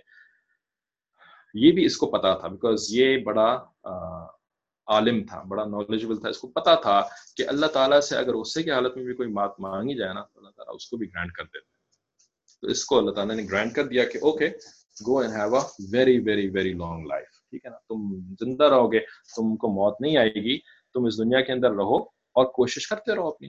لیکن اللہ تعالیٰ نے فرمایا اس کے ساتھ ساتھ کہ ان عبادی لیس لک علیہم سلطان، ٹھیک ہے، کہ میرے جو بندے ہوں گے نا، میرے بندے کیا مطلب کہ ان انسانوں میں سے وہ انسان کہ جو کہ میرے حکم کو مان کر کے چلیں گے، غلطی ہو جائے گی تو جسٹیفائی کرنے کے بجائے اس سے معافی مانگ لیا کریں گے. یہ کون لوگ ہوتے ہیں؟ ان کو اللہ تعالیٰ کہتے ہیں میرے عباد ہیں، عباد، these are my servants. Allah Taala نے اس کو کہا کہ میرے جو سرونٹس ہوں گے نا، ان کے اوپر تمہارا کوئی زور نہیں چلے گا، ٹھیک ہے. ان کے اوپر تمہاری یہ جو گمراہی کی کوششیں ہیں نا، تمہارے بہکاوے، تمہارے وسپرز، تمہاری ترکیبیں، یہ ساری چیزیں ان کے اوپر اثر نہیں کریں گی. کیوں نہیں اثر کریں گی؟ کیونکہ وہ میری بات مان کر کے چلیں گے، اور غلطی کوتاہی ہو جائے گی ان سے کبھی بھی تو وہ معافی مانگ لیا کریں گے. تو اس کی وجہ سے وہ تمہارے پیچھے چلنے والوں میں سے ہرگز نہیں بنیں گے، ٹھیک ہے. تو یہ 3 مسٹیکس آپ لوگوں کو بتانی تھیں. تو اس کے بعد جو ذریت کا اللہ تعالیٰ نے ذکر کیا نا یہاں پر، تو اس کے اوپر پھر علماء نے باقاعدہ ڈسکشن کری کہ اس سے پتہ لگتا ہے کہ شیطان ایکچولی ہیز چلڈرن، ٹھیک ہے. اچھا، شیطان ہیز چلڈرن، اس کے اوپر انہوں نے ایک حدیث بھی لکھی ہے. انہوں نے لکھا ہے کامنٹری کے اندر 620 پیج کے اوپر that the progeny of Iblis and his descendants and followers، کہتے ہیں the word وَذُرِّيَّت in verse 50 indicates that Iblis یعنی شیطان یا Satan in English has offsprings، ٹھیک ہے، بچے ہوتے ہیں اس کے، and a host of descendants and followers. Mute کر لیں جو بھی ہیں. Some commentators have said that progeny at this place means accomplices یعنی helpers. That the shaitan has offspring from his loins is not necessary. یعنی ضروری نہیں ہے کہ اسی کے بچے ہوتے ہوں، بلکہ ادر جن جو ہوتے ہیں نا، جو کہ اس کے accomplices بن جاتے ہیں، اس کے helpers بن جاتے ہیں، تو وہی مراد ہیں اس کی progeny سے، ٹھیک ہے. لیکن کہتے ہیں کہ there is a صحیح حدیث which Humaydi has reported in کتاب الجمع بین الصحیحین، ٹھیک ہے. ایک کتاب ہے حدیث کی جس میں کہ حمیدی رحمۃ اللہ علیہ، انہوں نے صحیح بخاری اور صحیح مسلم دونوں میں سے حدیثوں کو نکال کر نا تو جمع کیا، بخاری مسلم ان دونوں کو صحیحین کہتے ہیں، ٹھیک ہے، بخاری صحیح بخاری اینڈ صحیح مسلم. تو ان کی جو کتاب ہے اس میں انہوں نے آن اتھارٹی آف سیدنا سلمان الفارسی رضی اللہ تعالیٰ عنہ نقل کیا ہے اس حدیث کو. According to his narration, the Holy Prophet sallallahu alaihi wasallam told him, do not become like those who are the first to enter the bazaar, shopping center, or those who are the last to leave it, for the bazaar is a place where the shaitan has his eggs and offspring laid around. ٹھیک ہے، بازار ایک وہ جگہ ہے کہ جہاں پہ شیطان جو ہے اس نے انڈے دیے ہوئے ہوتے ہیں، تو اس کے انڈے بھی وہاں پر ہوتے ہیں اور اس کے بچے بھی وہاں پر ہوتے ہیں، ٹھیک ہے. کیا مطلب اس کا مطلب یہ ہے کہ اس میں آپ کو یہ نہیں منع کیا جا رہا کہ آپ بازار میں کوئی شاپ نہ بنائیں، ٹھیک ہے. جو بازار میں شاپ کیپر ہوتا ہے نا، وہ شاپ کیپر بازار کھلتے ہی اپنی دکان کھولتا ہے، ٹھیک ہے، بیکاز دیٹس واٹ بازار کھلنا مینس، دکانیں کھل رہی ہیں، ٹھیک ہے. تو دکان کھولے گا کون کھولے گا؟ رائٹ، وہ بندہ ہی آ کر کے کھولے گا نا. اور جب بازار بند ہوتا ہے تو اسی وقت وہ اپنی دکان بند کرے گا، ٹھیک ہے. تو یہاں پر تاجر کی بات نہیں ہو رہی, شاپ کیپر کی بات نہیں ہو رہی, یہاں پر ہماری جیسے جو بائرز ہوتے ہیں, پرچیزرز ہوتے ہیں نا, ان کی بات ہو رہی ہے کہ تم اپنی زندگی کا جو امپورٹنٹ ٹائم ہے جس کے اندر تمہیں نیکی کام کرنے چاہیے, عبادت کرنی چاہیے, اس ٹائم کو تم اس طریقے سے جو ہے نا وہ بازاروں میں خرچ نہ کیا کرو کہ صبح کو سب سے پہلے جو ہے وہ بازار میں پہنچ جاؤ اور اس کے بعد وہاں پہ ونڈو شاپنگ کر رہے ہو یا چیزیں خرید رہے ہو وہیں پہ رہتے جو اتنا دیر میں جو ہے وہ بازار سے نکل رہے ہو. ٹھیک ہے, یعنی دس از لائک این اشارہ towards those people who spend a lot of time in the bazaar. ٹھیک ہے, ورنہ ویسے کوئی ہوتا ایسا نہیں ہے کہ جو کہ صبح کو پہنچ جائے اور پھر رات کو آخری بندہ ادھر سے نکلنے والا. ٹھیک ہے, ایسا تو ہم نے کوئی نہیں دیکھا. ٹھیک ہے, لیکن ایسے لوگ دیکھیں انفارچونیٹلی جہاں ہم رہتے ہیں تو وہاں پر ہم نے کچھ کیونکہ ہمارا آفس ہی ایک شاپنگ مال میں ہوتا تھا, تو جب صبح ہم آفس ٹائم کے اندر جا رہے ہوتے ہیں جبکہ بازار کی دکانیں کھل رہی ہوتی تھی, تو ہم دیکھتے تھے کہ کچھ آنٹیز ہیں وہ اپنے ڈرائیورز کے ساتھ جو ہے وہ اس ٹائم پہ آ جاتی تھی. تو وہ آتی کیا تھی, کیونکہ دوست تھے شاپنگ مال کے اندر کام کرنے والے بھی لوگ تھے, تو بس وہ آنٹیز جو ہے نا وہ شاپنگ کرنے کے جاتی. تو بھائی حیرت ہوتی تھی کہ بھائی گھر کے اندر آپ کوئی اور کام نہیں, ٹھیک ہے بھائی آپ کے بچے نہیں ہیں, آپ کے گھر کے اندر کوئی اور کام نہیں, بس آپ شاپنگ کرنے کے لیے اتنا 9 بجے صبح کو آ گئے. ٹھیک ہے, تو اس طرح سے ارلیسٹ مارننگ جو ہے وہ آ کر کے یعنی بازار کے اندر شاپنگ کر رہی ہیں اور پھر پتہ نہیں کتنا دیر وہاں پہ رہتی ہیں. بہرحال تو یہ ایک بہت بری عادت ہے. بازار جیسے کہ آپ نے سنا ہوگا ایک اور حدیث کے اندر آیا ہے کہ اللہ تعالیٰ کے لیے جو موسٹ بیلوڈ پلیسز ہیں اس دنیا کے اندر وہ مسجدیں, اینڈ دا موسٹ یعنی hated places to Allah in this world are bazaars. ٹھیک ہے, تو وہ hated places اسی وجہ سے ہیں کیونکہ بازاروں کے اندر جو ہے نا وہ سب سے زیادہ انسان اللہ تعالیٰ سے غافل ہوتا ہے. ٹھیک ہے, بیکاز اپنے بزنس کے اندر اور خرید و فروخت کے اندر یوزلی نا لوگ اللہ تعالیٰ کو بھول جاتے ہیں اور وہ جھوٹ بولنا شروع کر دیتے ہیں, گناہ کرنا شروع کر دیتے ہیں, اللہ تعالیٰ کے فرائض کا خیال نہیں رکھتے ہیں, نمازوں کو قضا کرنا شروع کر دیتے ہیں. تو بازار کے بارے میں اس طرح کی باتیں آئی ہیں. اس وجہ سے بازار جو ہے نا یہ ضرورت کی جگہ ہے. ٹھیک ہے, یہاں پر ہم نے جانا تو ہے لیکن اپنی ضرورت پوری کرنے کے لیے. ٹھیک ہے, جیسے کہ باتھ روم کے اندر, باتھ روم میں کیوں جاتے ہیں, ٹائم اسپینڈ کرنے کے لیے جاتے ہیں. باتھ روم میں جانا ضروری ہے, جانا چھوڑ تو نہیں سکتے, جاتے ہیں لیکن ضرورت کے لیے جاتے ہیں نا, نیڈ کے لیے جاتے ہیں, اور جیسے نیڈ پوری ہو جاتی ہے پھر وہاں سے باہر نکل آتے ہیں. گندے بہت گندے لوگ ہوتے ہیں, اگر آپ میں سے کوئی اس قسم کی غلطی کر رہا ہے تو پلیز توبہ کرنے والی چیز ہے. گندے لوگ ہوتے ہیں, انہوں نے باتھ رومز کے اندر میگزینز رکھے ہوئے ہوتے ہیں. ٹھیک ہے نا, ان نان مسلمس کی فالوئنگ کے اندر. ٹھیک ہے, باتھ روم میں انہوں نے میگزینز رکھے ہوئے, بیٹھے ہوئے اندر میگزین پڑھے ہوتے ہیں. کچھ لوگوں نے فونز رکھے ہوئے ہوتے ہیں اور فون میں اندر جا کر کے باتیں کر رہے ہوتے ہیں. بھائی باتھ روم از اے نجس پلیس. ٹھیک ہے, اٹس اے ڈرٹی پلیس. وہاں پہ جانے سے پہلے دعا پڑھنی ہوتی ہے نا, اللہم انی اعوذ بک من الخبث والخبائث. ٹھیک ہے, اللہ میں آپ کی پناہ مانگتا ہوں گندے جنوں سے. ٹھیک ہے, تو بھائی وہاں پہ جو گندے جن ہوتے ہیں وہ تو نجاست والی جگہ ہے, تو وہاں پر آپ فون پہ بات کر رہے ہیں اور میگزینز جو ہے بیٹھ کر کے پڑھ رہے ہیں, تو اگر یہ عادت بنائی ہوئی ہے تو اس عادت کو چھوڑ دینا چاہیے. ٹھیک ہے, تو باتھ روم کے اندر ضرورت کے تحت لوگ جاتے ہیں, عقل والے لوگ, اور وہاں سے پھر نکل آتے ہیں. تو اسی طریقے سے بازار بھی جو ہے وہ ضرورت کی جگہ ہے ہمارے لیے, جو کہ ہم کسٹمرز ہیں, تو ہمیں ضرورت کے لیے جانا چاہیے لیکن عادت نہیں بنانی چاہیے خام خواہ بس بازار کے اندر جا رہے ہیں. Which volume of the book are we following? اچھا, آپ ماشاء اللہ نئے آئے تو this is volume number 5 of معرف القرآن English version. آپ کو اگر واٹس ایپ ملا ہوگا تو اس کے اندر لنک ہے اس کا, اس کو کھول لیجیے گا. پیج نمبر 620 پر اب ہم پڑھ رہے ہیں. تو کہہ رہے ہیں کہ according to this narration the Holy Prophet told them do not become like those who are the first. ٹھیک ہے, اس حدیث سے کیا چیز ہمیں ایکسپلیسٹلی پتہ لگ رہی ہے, تو نبی صلی اللہ علیہ وسلم فرمایا کہ اس شیطان کے نا انڈے بھی ہوتے ہیں, تو seems like he is not a mammal. Mammal تو کم از کم نہیں ہے, رائٹ, ریپٹائلز میں سے ہوگا کوئی اس قسم کی چیز, یعنی ہم ریپٹائلز جیسا ہوگا, آف کورس ریپٹائل ہے تو نہیں لیکن ریپٹائل کی قسم کی کوئی چیز ہوگی. خیر, اس کی حرکتوں سے ایسے لگتا ہے. تو اس کی پھر پوری فیملیز ہوتی ہیں, اور پچھلے ہفتے ہم نے کچھ اور بھی باتیں کری تھی کہ بھئی اس کی جو لائف ہوتی ہے وہ سمپلسٹک ہوتی ہے, ہماری طرح کی لائف نہیں ہوتی کہ اس کے اندر اس کو محل اور گاڑیاں اور ان سب چیزوں کی ضرورت پڑے, لیکن اس کی فیملی تو ہوتی ہیں, کیونکہ جیسے یہ باتھ روم والی دعا ہے, تو اس باتھ روم والی دعا سے کیا پتہ ہے, خبث والخبائث. ٹھیک ہے, تو فیمیل جنس کا بھی ذکر ہے. ٹھیک ہے, فیمیل شیاطین کا بھی ذکر ہے, تو فیمیل شیاطین بھی ہوتی ہیں, میل شیاطین بھی ہوتے ہیں, اور ان کے پھر باقاعدہ بچے بھی ہوتے ہیں. ٹھیک ہے جی, انڈے سے کیا مراد, کہ ان کے کوئی ہوں گے فائر سے بنے ہوئے انڈے، جیسے چڑیا کے انڈے ہوتے، یہ جو لیزرڈ ہوتی ہے اس کے بھی تو انڈے ہوتے ہیں، انویزیبل تو ہوتے ہیں نا، کیونکہ ان کی تو پوری کی پوری کریشن ہی ہماری آنکھوں کے لیے انویزیبل، ہم اپنی آئی سے نہیں دیکھ سکتے۔ یہ جو شیطان کی فیملی ہوتی ہے یہ بھی زندہ رہتی ہے؟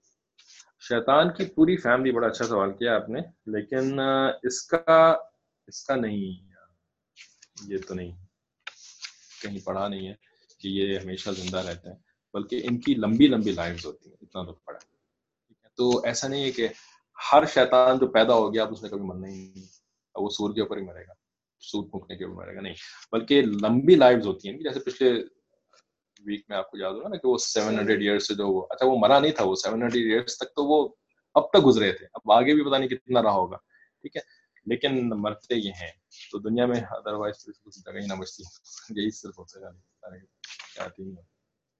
شیاطین کی یہ ہمیں نظر تو نہیں آتے، لیکن ان کی ایک فارم ہوتی ہے، تو یعنی اٹس ناٹ دیٹ کہ ایک ہی جگہ کے اوپر میں بھی کھڑا ہوں اور یہیں پہ ایک شیطان بھی کھڑا ہوا ہے، ٹھیک ہے، اسی اسپیس کے اندر شیطان بھی ہے، ایسا نہیں ہے۔ شیطان دے ٹیک دیئر اون اسپیس، ان کو خود ایک جگہ لیتے ہیں، میٹر جگہ لیتا ہے نا، سالڈ جگہ لیتے ہیں، گیسز جگہ لیتی ہیں، لیکوڈ جگہ لیتے ہیں، ٹھیک ہے، اسی طریقے سے اللہ تعالیٰ نے جو ان کو بنایا نا، تو یہ بھی دے ٹیک اسپیس، حتیٰ کہ ایون اینجلس ٹیک اسپیس، ٹھیک ہے، ان کی بھی اگرچہ وہ بھی ہمیں نظر نہیں آتے اور وہ نور کے بنے ہوئے ہیں، لیکن وہ بھی ایسے نہیں ہے کہ ہم چلتے چلتے کسی اینجل کے تھرو گزر جائیں گے، ایسے نہیں ہوگا، ٹھیک ہے، اینجلس ایکچولی ٹیک اسپیس۔ اور یہ کیسے پتہ لگتا ہے؟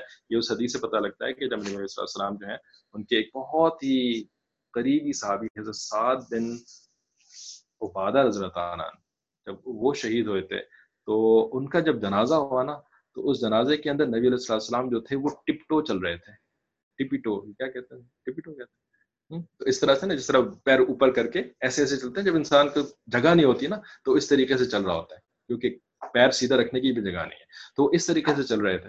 تو صحابہ نے ان سے پوچھا کہ آپ بڑے عجیب طریقے سے آج جنازے کے اندر چل رہے تھے، تو نبی صلی اللہ علیہ وسلم نے فرمایا کہ نبی صلی اللہ علیہ وسلم کو اللہ تعالیٰ نے وہ سائٹ دی تھی کہ وہ اینجلس کو دیکھ سکتے تھے اور جنوں کو بھی دیکھ سکتے تھے۔ انہوں نے کہا کہ ساتھ کے جنازے کے اندر اتنے فرشتے آئے ہوئے تھے کہ مجھے اپنے چلنے کی جگہ نہیں مل رہی تھی، اس وجہ سے میں ٹپی ٹو چل رہا تھا۔ تو اس کا مطلب یہ ہے کہ وہ بھی اسپیس لیتے ہیں، ٹھیک ہے۔ اب یہ ایسا ہوگا کہ باقی صحابہ کے بیچ میں تو وہ نکل رہے ہوں گے، نبی صلی اللہ علیہ وسلم ان کو باقی صحابہ کو تو پتہ ہی نہیں تھا نا، نبی صلی اللہ علیہ وسلم کو تو نظر آ رہا تھا، تو یہ ہو گیا۔ تو اللہ تعالیٰ کو چھوڑ کر کے اچھا، اس کے بعد پھر اس نے جو قسمیں کھائیں اللہ تعالیٰ کے سامنے کہ میں ضرور ان لوگوں کو گمراہ کروں گا، تو اللہ تعالیٰ پھر ہمیں قرآن کے اندر نا بار بار ہمیں یہ بات یاد دلاتے ہیں کہ یہ جو شیطان ہے یہ تمہارا دوست نہیں ہے، تو تم اس کو دوست بناؤ بھی نہیں، یعنی یہ تمہارا دشمن ہے۔ تو بھائی یہ جو عدو کا لفظ ہے نا، یہ عدو کا لفظ is actually very important for us, because Allah Taala نے ایسے ٹرمز یوز کریں اپنے قرآن کے اندر، but are the good jinns to شیطان's family، نہیں، good jinns will not be considered شیطان's family، ٹھیک ہے جی۔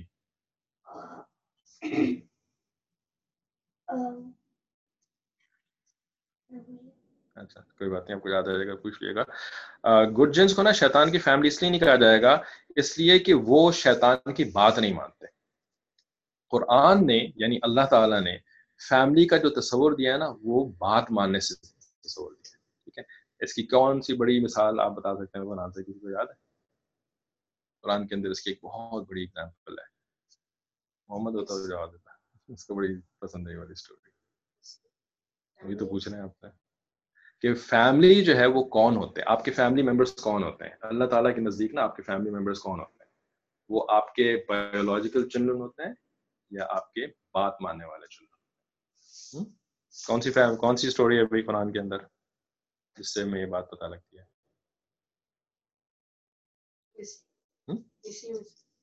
اسی میں سے، انہی دو اسٹوریز میں سے، ان دونوں اسٹوریز میں سے کون سی؟ نوح علیہ السلام کی اسٹوری، سمجھ گئے؟ نوح علیہ السلام کی اسٹوری میں یہی تھا نا کہ نوح علیہ السلام نے اللہ تعالیٰ سے جو ہے، بلکہ اللہ تعالیٰ نے نوح علیہ السلام سے وعدہ کیا تھا کہ میں تمہارے اہل کو جو ہے نا، جو اہل فیملی کو کہتے ہیں عربی میں، ٹھیک ہے، تو میں تمہارے اہل کو بچا لوں گا اس اسٹارم سے، ٹھیک ہے، جو طوفان نوح آنے والا ہے اس سے تمہارے اہل کو بچا لوں گا۔ پھر ہوا کیا، جب طوفان آیا تو نوح علیہ السلام کی پوری فیملی وہاں پر آ گئی بوٹ کے اندر، ٹھیک ہے, لیکن بیٹے نے آنے سے انکار کر دیا. ٹھیک ہے, تو نوح علیہ السلام کو ظاہر بیٹے سے محبت تھی, اس وقت اس نے انکار کر دیا تھا. تو نوح علیہ السلام کو پتہ نہیں تھا کہ تو کافر ہے, وہ تو اس وقت پتہ لگا کہ تو کافر ہے. تو نوح علیہ السلام نے اس کو بلایا کہ یا بنیر, کیا یا بنیر کا معنی کہ ہمارے ساتھ کشتی کو سوار ہو جاؤ. تو اس نے آگے سے کہا کہ نہیں میں تو پہاڑ کے اوپر چڑھ جاؤں گا, پہاڑ کے اوپر تو طوفان یہ جو سیلاب ہے وہ نہیں پہنچ سکتا, تو میں بچ جاؤں گا. تو السلام نے کہا نہیں تم تو نہیں بچ سکتے, آج کے دن جو ہے نا وہ تو بس اللہ تعالیٰ جس کو بچائے وہی بچ سکتا ہے, پہاڑ وہاڑ نہیں بچا سکتا تم کو. ٹھیک ہے, تو لیکن اس نے بات نہیں مانی. تو پھر نوح علیہ السلام نے اللہ تعالیٰ سے دعا کری کہ اے اللہ آپ نے تو کہا تھا کہ میرے گھر والوں کو بچا لیں گے. اللہ تعالیٰ نے کہا اللہ یہ سب من اہلی, یہ تمہارے گھر والوں میں سے, من اہلک, یہ تمہارے گھر والوں میں سے نہیں ہے, حالانکہ بیٹا تھا. ٹھیک ہے, بیٹا تھا, اللہ تعالیٰ نے کہا یہ تمہارے گھر والوں میں سے تھا ہی نہیں. ٹھیک ہے نا, یہ تو میری بات نہ ماننے والوں میں سے تھا, اس کے بارے میں مجھ سے دعا بھی مت کرو. ٹھیک ہے, نوح علیہ السلام کو ڈانٹ پہ لا دیا اللہ تعالیٰ. ٹھیک ہے, ایسی بات نہ کرنا جاہلوں والی بات کہ تمہیں نہیں کرنی چاہیے. ٹھیک ہے, اس طرح کی بات کری. تو اسے کیا پتہ لگتا ہے کہ ذریت جو ہوتی ہے نا وہ اللہ کے نزدیک وہ ہوتی ہے کہ جو کہ باپ کے دین پر ہو. باپ کے دین پر, باپ کا اچھا دین ہوگا تو اس کی ضروریت وہی کہلائے گی جو کہ اچھے دین کے اوپر ہوگی. اور اگر باپ کا دین برا ہوگا نا, جیسے شیطان کا دین برا ہے, تو شیطان کی ضروریت وہی والے شیاطین کہلائیں گی جو کہ اس کی بات مان کے چلنے والے شیطان ہیں. تو باقی لوگ اس کی ضروریت نہیں کہلائیں گے. تو جو گڈ جنز ہوتے ہیں وہ اللہ تعالیٰ کی, کیونکہ اللہ تعالیٰ نے جو میسنجرز کا سلسلہ رکھا نا, تو میسنجرز جو آتے ہیں تو وہ جنوں اور انسانوں دونوں کے لیے آتے ہیں. تو اگرچہ کہ وہ ہوں گے شیطان کے بیٹے ہوں گے یا شیطان کے طرح کے ٹائپ کے لوگ ہوں گے, یعنی کہ جن ہوں گے وہ لوگ, لیکن میسنجرز کی بات سن کر کے انہوں نے جب ایمان لے آئے اور آمنا وصدقنا کہہ دیا, مسلمان ہو گئے, تو پھر وہ شیطان کی ذریت سے باہر نکل آئے. ٹھیک ہے, تو اللہ تعالیٰ پھر اللہ تعالیٰ نے قرآن کے اندر شیاطین کا تذکرہ ذکر کیا ہے, بلکہ شیاطین کو اللہ تعالیٰ نے یہ جنوں کو اللہ تعالیٰ نے باقاعدہ ایڈریس بھی کیا ہے سورہ رحمان کے اندر, یا معاشر الجن والانس ان استطعتم ان تنفذوا من اقطار السماوات والارض, یہ اے جنوں, این انسانوں.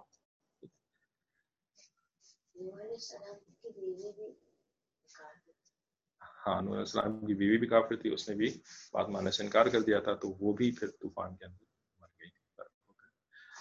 اور لوط علیہ السلام کی بھی بیوی جو ہے وہ بھی مارنے والی نہیں تھی. ٹھیک ہے, کوئی چیز اور پوچھنی ہو اگر آپ لوگوں کو تو پوچھ لیں, ادروائز ٹائم بھی پورا ہو گیا اور ارادہ تھا کہ بس اتنا ہی آج پڑھائیں گے آپ. ٹھیک ہے, اینی کویشچنس؟ چلیں, ریکارڈنگز جو ہے نا آپ لوگوں کے لیے اویلیبل ہوتی ہیں, لنکس بھی واٹس ایپ میسیجز کے اندر موجود ہوتے ہیں, ان کے اوپر ساری ریکارڈنگز موجود ہیں. تو اگر کسی نے پچھلی کلاسز نہیں لی ہیں تو چاہیے کہ وہ ٹائم نکال کے تھوڑا کر کے بے شک 20 منٹس 15 منٹس ریکارڈنگز کو سن لیں. اور کوئی بھی کویشچن ہو تو آپ مجھے واٹس ایپ ڈائریکٹلی بھی کر سکتے ہیں, اپنے پیرنٹس سے بھی کہہ سکتے ہیں. ٹھیک ہے, یہ کویشچن جو ہے نا یہ بہت ضروری سمجھیں کہ کسی قسم کی بھی آپ کو کوئی سوال ہو, کوئی کنفیوژن ہو, کوئی بات آپ کو سمجھ میں نہ آ رہا ہو, تو it is your duty to ask. ٹھیک ہے نا, اور یہ ڈیوٹی اگر آپ پوری نہیں کریں گے نا تو پھر اللہ تعالیٰ نا پھر آپ کو ریسپانسبل بنائیں گے. ٹھیک ہے, کہ جی آپ نے پوچھا کیوں نہیں. اوکے, تو پوچھنا از آور ڈیوٹی, صرف نماز پڑھنا ہماری ڈیوٹی نہیں ہے. ٹھیک ہے, پوچھنا ہماری ڈیوٹی ہے, if we can't understand something. ٹھیک ہے, تو کل کو خدا نہ خواستہ اگر ہم نے پوچھا نہیں اور شیطان نے آ کر کے مزید ہمیں الٹی سیدھی باتیں بتانی شروع کر دیں اور پھر ہم اس کی بات ماننا شروع ہو گئے, تو پھر اگر ہم نعوذ باللہ اگر ہمیں کوئی سزا ملی نا تو پھر it will only be us to blame. ٹھیک ہے, we cannot put the blame on anyone else. جی حمزہ. جو پرسن ہے وہ take up space, تو does it do it? And Muhammad sallallahu alaihi wasallam, when he was deploying, he just because he could see them, does that mean that only the people that could see them are the only ones that not go through them? مطلب اگر آپ نہیں دیکھ سکتے صحیح. ہاں, وہ جو نبی علیہ السلام وہ اسٹپ ہوئنگ نا, تو وہ اٹ واز اے, جس کو کہتے ہیں نا نیچرل سی ایک فیلنگ ہوتی ہے. اٹس ناٹ دیٹ نبی علیہ السلام واز اوائڈنگ دیم, اور نبی علیہ السلام فیئرڈ کہ میں ان کے تھرو ان کو تکلیف پہنچا دوں گا, ان سے ٹکر ہو جائے گی میری, ایسا نہیں. بلکہ اگر جیسے کہ ہم کہتے ہیں نا اگر آپ کو ایسے کریں, ٹھیک ہے, تو اب ہم ادھر بیٹھے ہوئے, ہمارا ہاتھ آپ تک پہنچ نہیں سکتے, آپ انسٹنٹلی آپ پیچھے جاتے ہیں نا, تو یہ ایک نیچرل ریئیکشن ہوتا ہے, ایون دو یو نو کہ ہاتھ پہنچ نہیں سکتا, آپ کو مار نہیں سکتے, تو یہ ایک نیچرل ریئیکشن جو ہوتا ہے, دس از واٹ نبی صلی اللہ علیہ وسلم was doing. It was not that he feared کہ جی گو تھرو دیم اور, ٹھیک ہے. اور باقی جو لوگ تھے تو ان کے ساتھ یہ ہوتا ہے کہ ان کو تو نظر نہیں آ رہے نا, تو فرشتے themselves ٹیک کیئر کہ وہ لوگوں سے ٹکر کرنا نہ شروع کر دیں, اور ہمیں اس کی فکر کرنے کی ضرورت نہیں. یہ بس ایک نیچرل سی ایک بات تھی, تبھی جس کو کہتے ہیں بم ہو سکتے ہیں. نہیں, بمپ تو آپ نہیں ہو سکتے, لیکن فرشتے جو ہے نا وہ آپ سے, یعنی they do come and they do come very very close to us, ٹھیک ہے, so close کہ آپ نے سنا ہے نا مسواک کو نبی صلی اللہ علیہ وسلم کتنا پسند کیا کرتے تھے, اور کتنا ضروری, ہر وقت مسواک کرتے رہتے تھے, آخری وقت میں بھی مسواک کری, ٹھیک ہے, اور بہت زیادہ خیال کرتے تھے مسواک کا. کیوں کرتے تھے اتنا خیال؟ اس لیے کرتے تھے کیونکہ جب نبی علیہ السلام بات کرتے تھے نا اور قرآن کی تلاوت کرتے تھے تو فرشتے آ کر کے بہت کلوز آ کر کے لپس کے قریب آ کر کے سنتے تھے, ٹھیک ہے. تو اتنا قریب آ کر کے جب کوئی سنتا ہے نا تو نبی صلی اللہ علیہ وسلم کو ایک نیچرل ایک فیلنگ ہوتی تھی, اگر میرے منہ سے بدبو آئے گی نا تو بدبو ایک ایسی چیز ہے کہ جو فرشتوں کو پسند نہیں ہے, ٹھیک ہے, بیکاز وہ بہت پیور ہوتے ہیں اور they love purity, they hate بدبو, بیڈ اسمیل اینڈ نجاست, رائٹ. تو اگر میرے منہ سے بدبو آئے گی تو فرشتے پھر میرے قریب نہیں آئے گی. تو اس پر نبی صلی اللہ علیہ وسلم was so particular about this, ٹھیک ہے. اور پھر امت کو بھی نبی صلی اللہ علیہ وسلم نے فرمایا کہ بھائی تم بھی خیال رکھو, تمہارے قریب تو ہمیشہ فرشتے نہیں آتے ہوں گے, لیکن جو تمہارے ساتھ رہنے والے ہیومن بینگز ہیں نا, تو ان کو بھی تمہاری جو منہ سے اگر اسمیل آ رہی ہوگی نا تو اس سے بھی وہ ریپیل ہوں گے. تو تم بھی اپنے دانتوں کے اندر فلاس کیا کرو, اور اس کو ٹوتھ پیسٹ کو بھی بالکل جائز ہے, ٹوتھ پیسٹ بھی کرنا چاہیے اگر مسواک نہیں ہے تو, ٹھیک ہے. تو اس طریقے سے قریب آتے ہیں. پھر اس کے بعد یہ کہ جب ہم اللہ کا ذکر کر رہے ہوتے ہیں تو اللہ کا ذکر کرنے کے دوران پھر فرشتے ہمارے بہت قریب آ جاتے ہیں, اور یعنی وہ آ کر کے قریب, یعنی بہت قریب آ جاتے ہیں ہمارے, ٹھیک ہے. اور ان کے جتنا وہ قریب آتے ہیں نا اتنی قریب آنے سے پھر ہماری جو اس کو